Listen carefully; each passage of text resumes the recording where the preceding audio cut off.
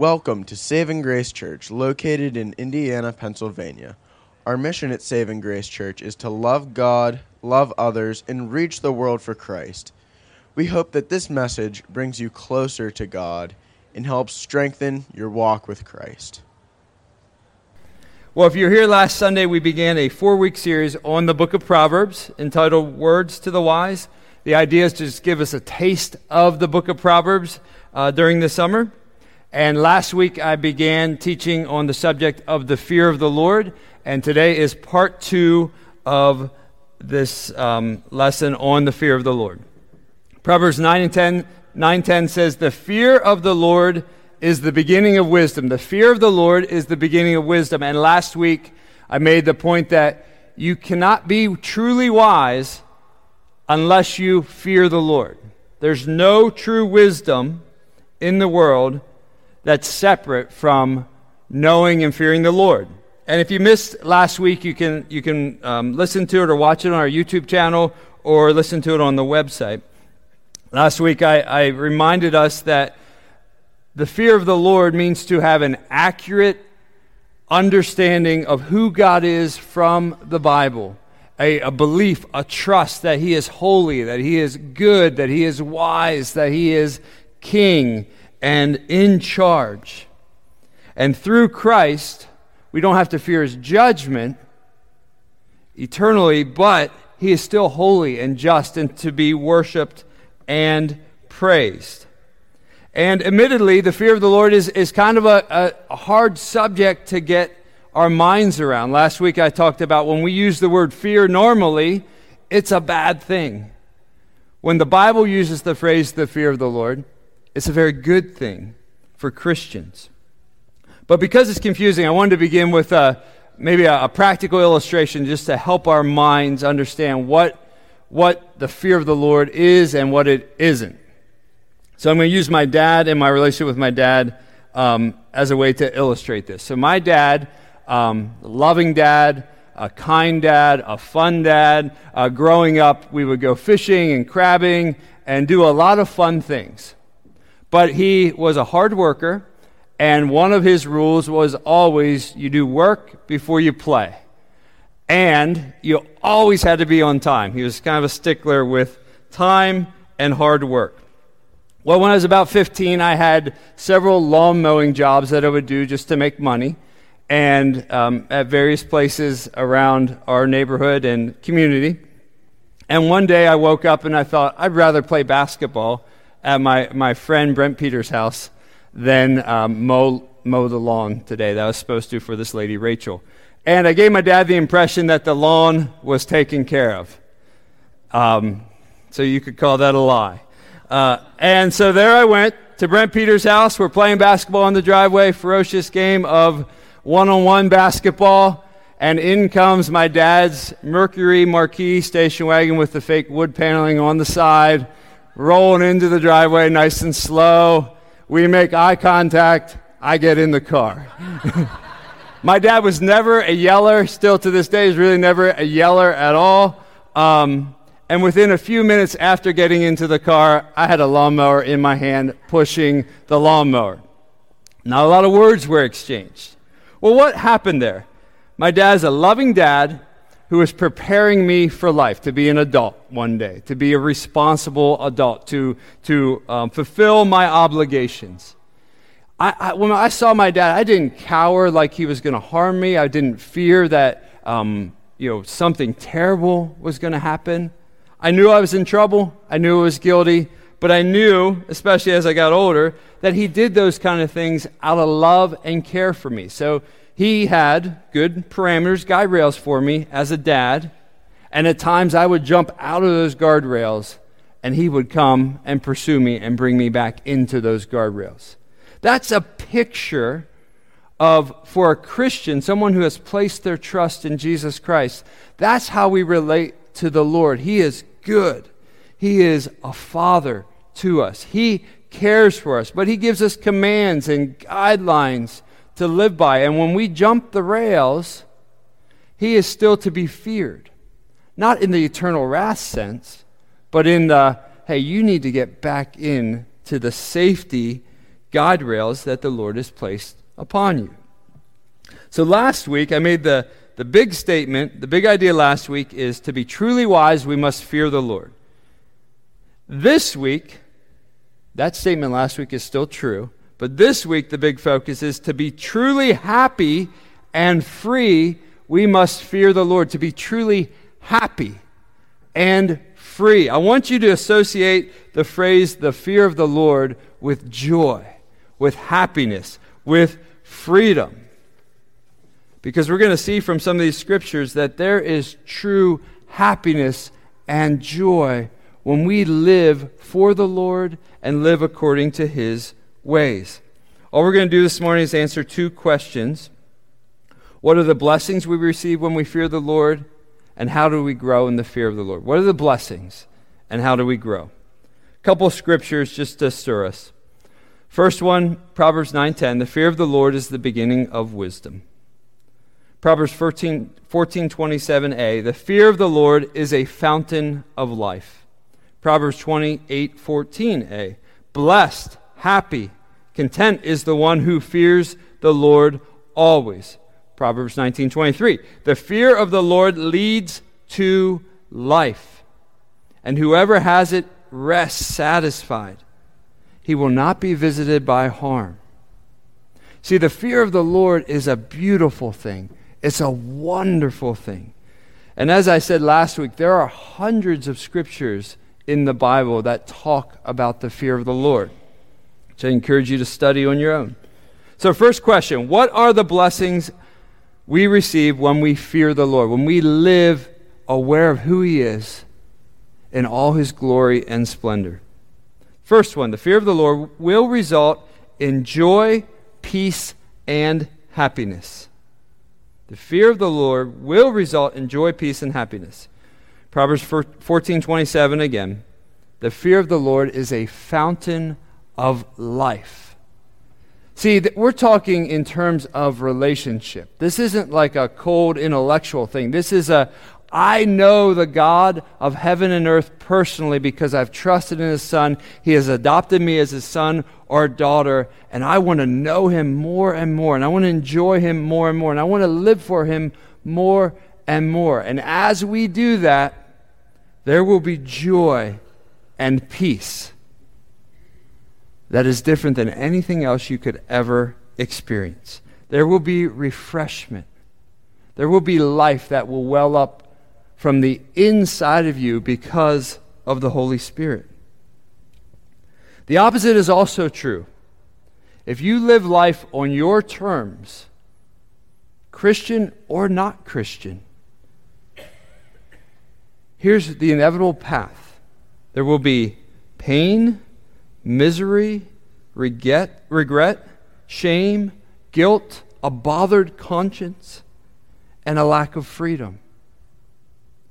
One of the first things I experienced as a new Christian, and when I started to obey the Lord and turn from my sins, was a clear conscience, that I no longer was lying. I was no longer covering up lies. I was no longer worried about a lie on top of a lie on top of a lie. I was free as I walked in the fear of the Lord. That is a wonderful, wonderful gift from the Lord. Proverbs 28:14 says, blessed is the one who fears the Lord always. Blessed, it's the same word as Psalm 1, where it says, blessed is the man who meditates on the law of the Lord day and night. Happy. And this isn't like a superficial happy. This is a deep, lasting joy. When you live aware of the Lord and you are seeking to live for Him, it truly is a happy life, whether you have a lot or whether you have little. See, when we live for the Lord and aware of the Lord, our hearts stay soft. They're pliable. We're teachable. We're growing in humility. When we turn towards our own ways and turn back towards sin, our hearts become hardened, even as Christians. A few months ago, I was doing a bathroom project in my house, and I've been tiling. We did all these little subway tiles, which I wouldn't recommend these little tiles because it takes forever, but I tiled a floor before and did grout on the floor, but I had never done walls before. So the day came where I was to grout it and to, kind of the finishing touches. So I mixed the grout, and what I did, because I wanted to get it done, is I mixed way too much, and I put it on all three sides at the same time. And if you've ever done something like that, it begins to harden rather quickly. And so I had my arms moving. I was sweating so bad. I was moving, trying to keep up with it, because once it gets hard, it doesn't work properly. And I was trying to do way too much. And I couldn't work with it anymore because it was hard. Well, if you're the Lord, when his kids begin to rebel and turn and close this book for prolonged periods of time, our hearts become like that. We're still his kids, but we become hardened. We become cold towards him. And that's not a good life. That's not a joyful life. That's not experiencing the peace that Christ has purchased for us. See, he wants our hearts to be soft and pliable. He wants us to be like grout when it's perfectly mixed. The One Direction says it's supposed to look like mayonnaise. And then I'm thinking, how does mayonnaise look? It's nice and soft and pliable. That's how the Lord wants our hearts. Proverbs also gives a warning. A promise and a warning. In Proverbs 10:27, the fear of the Lord prolongs life. The fear of the Lord prolongs life. But the years of the wicked will be short. The fear of the Lord, those who live for the Lord, it has this life prolonging part to it. Now, this is a general principle. It's not an absolute law. So, it doesn't mean if someone dies young, they didn't fear the Lord necessarily, or they've lived in rebellion, but it's saying generally this is a true statement, that the fear of the Lord, living for the Lord, prolongs life.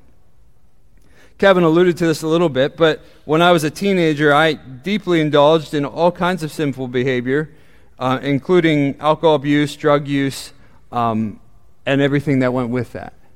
And I had many anthems that usually came from music that I lived by during those times as a teenager. One of my favorites at the time was a lyric from the Grateful Dead that had the line that said this: I might be going to hell in a bucket, but at least I'm enjoying the ride. I might be going to hell in a bucket, but at least I'm enjoying the ride. That was a teenage anthem for me. Okay, so what? I didn't understand who God was. I didn't understand the gravity of hell that awaited me apart from Christ. And so that was my anthem. And if you would have met me as a teenager and asked me about my future, I would have said with great assurity that I will never live past my 20s. I was certain of it, and I didn't really care. And my friends were certain of it, and they didn't really care. My friend that introduced me to, one of the primary people that introduced me to the lifestyle that I quickly got ensnared in, I went to his funeral years ago. He died from a heroin overdose. And all my party buddies were there drunk at the funeral. I was a Christian by that point, but I would have been no different. One of the reasons Kevin was mentioning to Craig that having an older man is encouraging at the rehabs and the halfway houses is because there are not many men at those facilities that are older than me. I'm 42 years old, so I'm often one of the older people in the room. And the sad reality is many die and don't make it. And so it's not a older man's thing. It's a younger man's thing. And so there is real warning and real blessing that when we live for the Lord, there's a preserving effect of that. So what are some of the benefits, other benefits? The fear of the Lord motivates us towards obedience. See, you got to get rid of the idea that the word obedience is a bad word. Obedience, according to the Bible, when we obey the Lord, it's a good thing and it's for our good. He is not trying to steal joy and pleasure and fun and make us miserable people. No, he's trying to protect us and keep us safe, just like my dad was when he rolled in his station wagon. See, the fear of the Lord is to motivate us. Psalm 128:1 says, "Blessed is everyone who fears the Lord, who walks in his way." Everyone will be blessed who lives for the Lord. Proverbs 14:2 says, "Whoever walks in uprightness fears the Lord. But he who is devious in his ways despises him." Whoever walks in uprightness fears the Lord. So if you are walking and seeking to obey the Lord, not perfectly, but that's your heart's desire, you're walking in the fear of the Lord. If you're devious, if you're sneaky, if you're hiding sin, secret sin on a regular basis, his ways despise him. Now, when we're doing those things, or you're doing those things, you're not thinking, I despise God, I hate God at this moment. But think about it from this vantage point. If you're a parent, and imagine your kids wake up every morning and they say, "Good morning, Mom. Good morning, Dad." They have breakfast with you. We'll call it the greeting version of having your devotions in the morning. But then all day, they just rebel against you. They rebel against what you set up for them. They don't do anything you ask them to do. They speak very poorly of you. They lie to you. They steal from you. They do everything contrary to what you would want them to do as your son or daughter.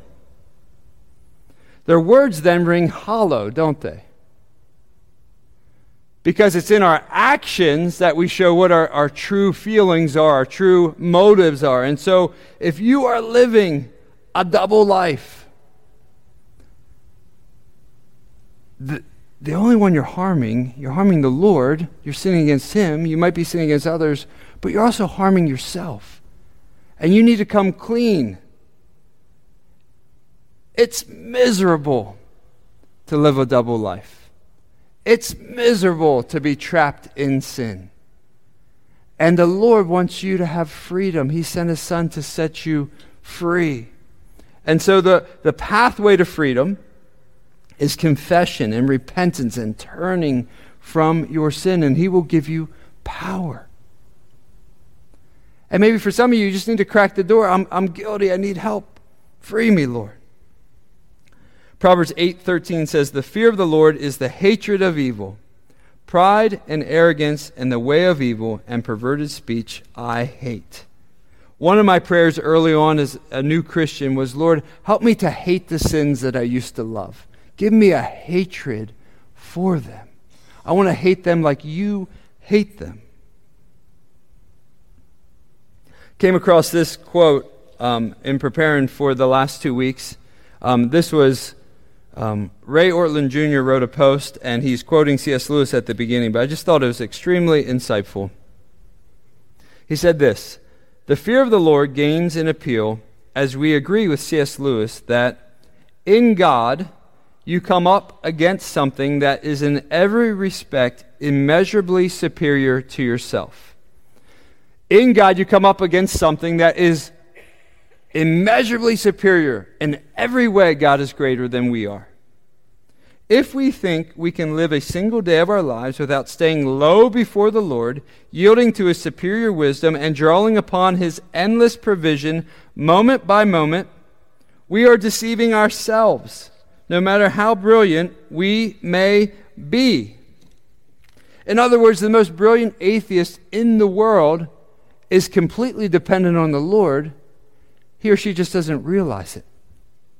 The Lord is far greater in every way. But as soon as we accept that we are not the measure, but the measured, we're not the standard, but we're the ones being measured by God's perfect standard. We are not the givers, but we're the recipients.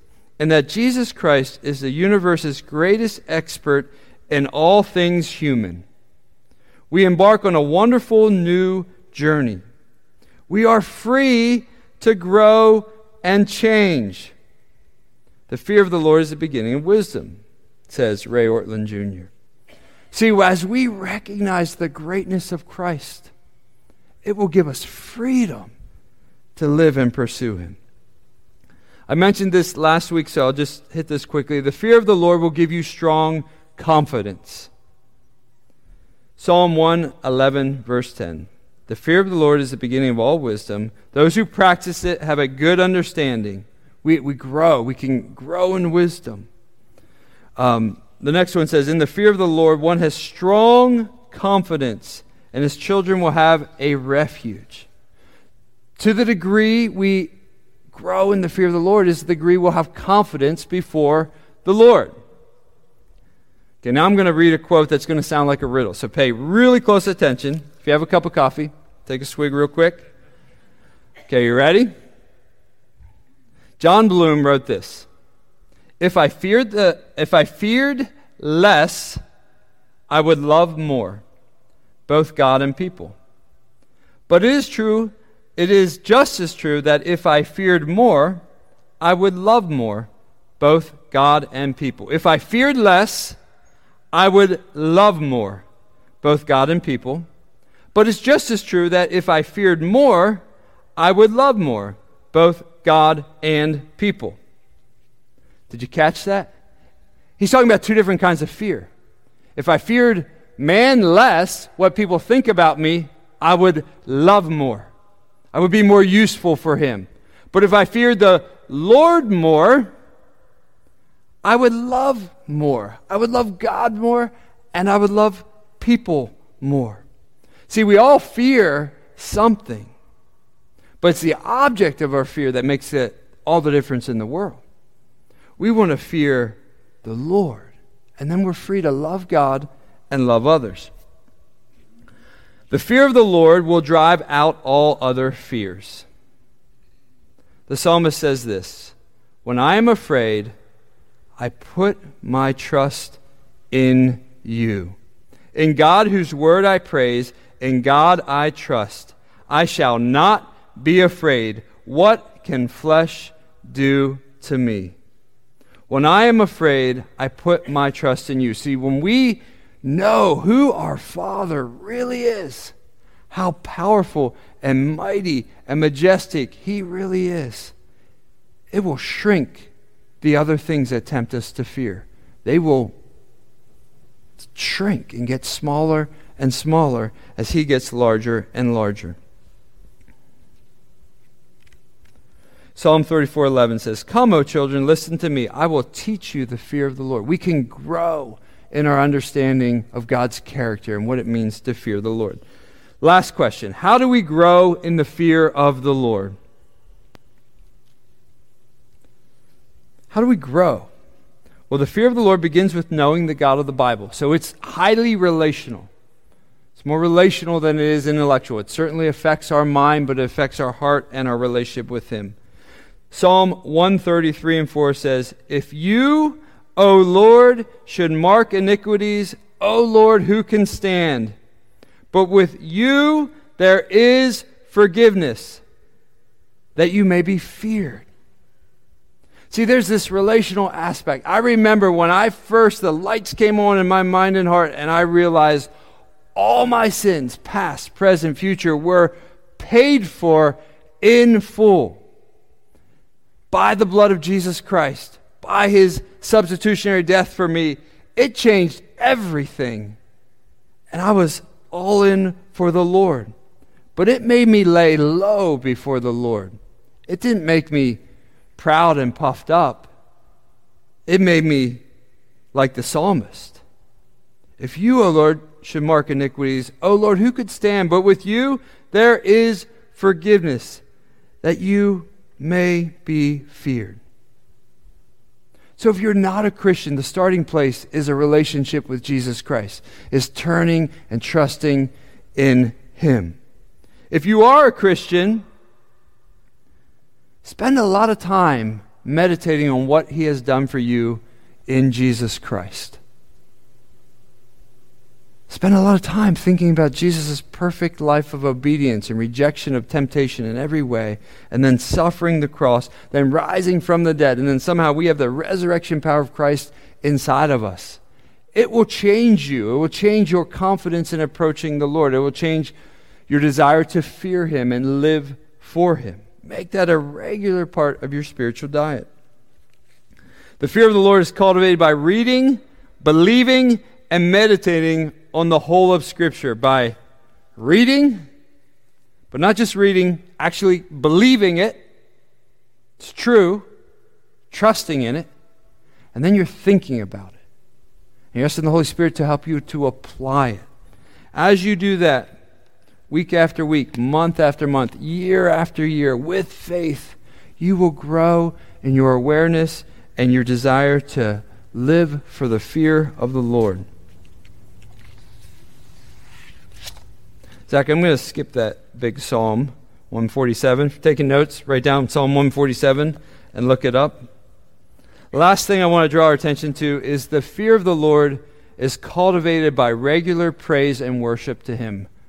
Regular singing and delighting in Him. I think singing is one of those things that we can take for granted. But nothing tunes my heart and mind like singing to the Lord.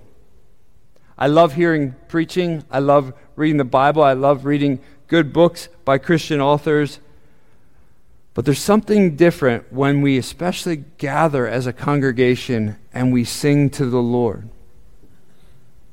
Collectively, as a group.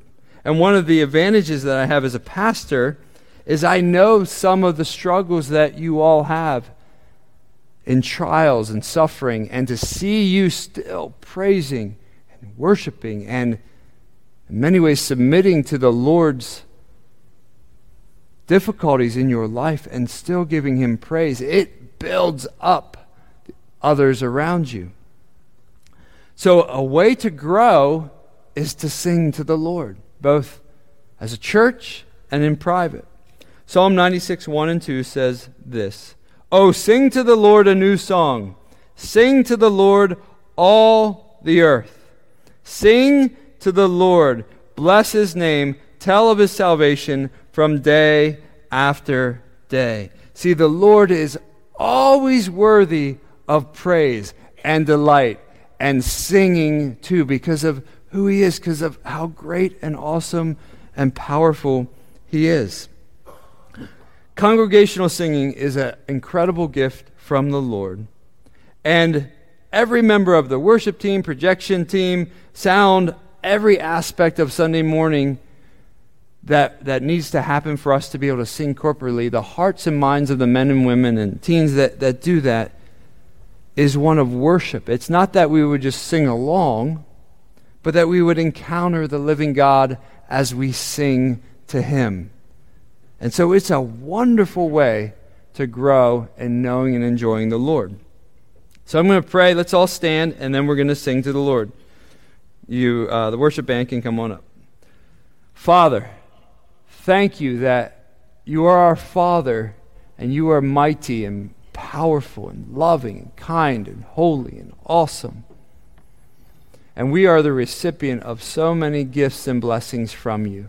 Lord, may our hearts be filled with gratitude and with joy, and may we sing to You in such an expressive way that is fitting to who You are and what You have done for us. Lord, we ask all this in the name of Jesus Christ. Amen.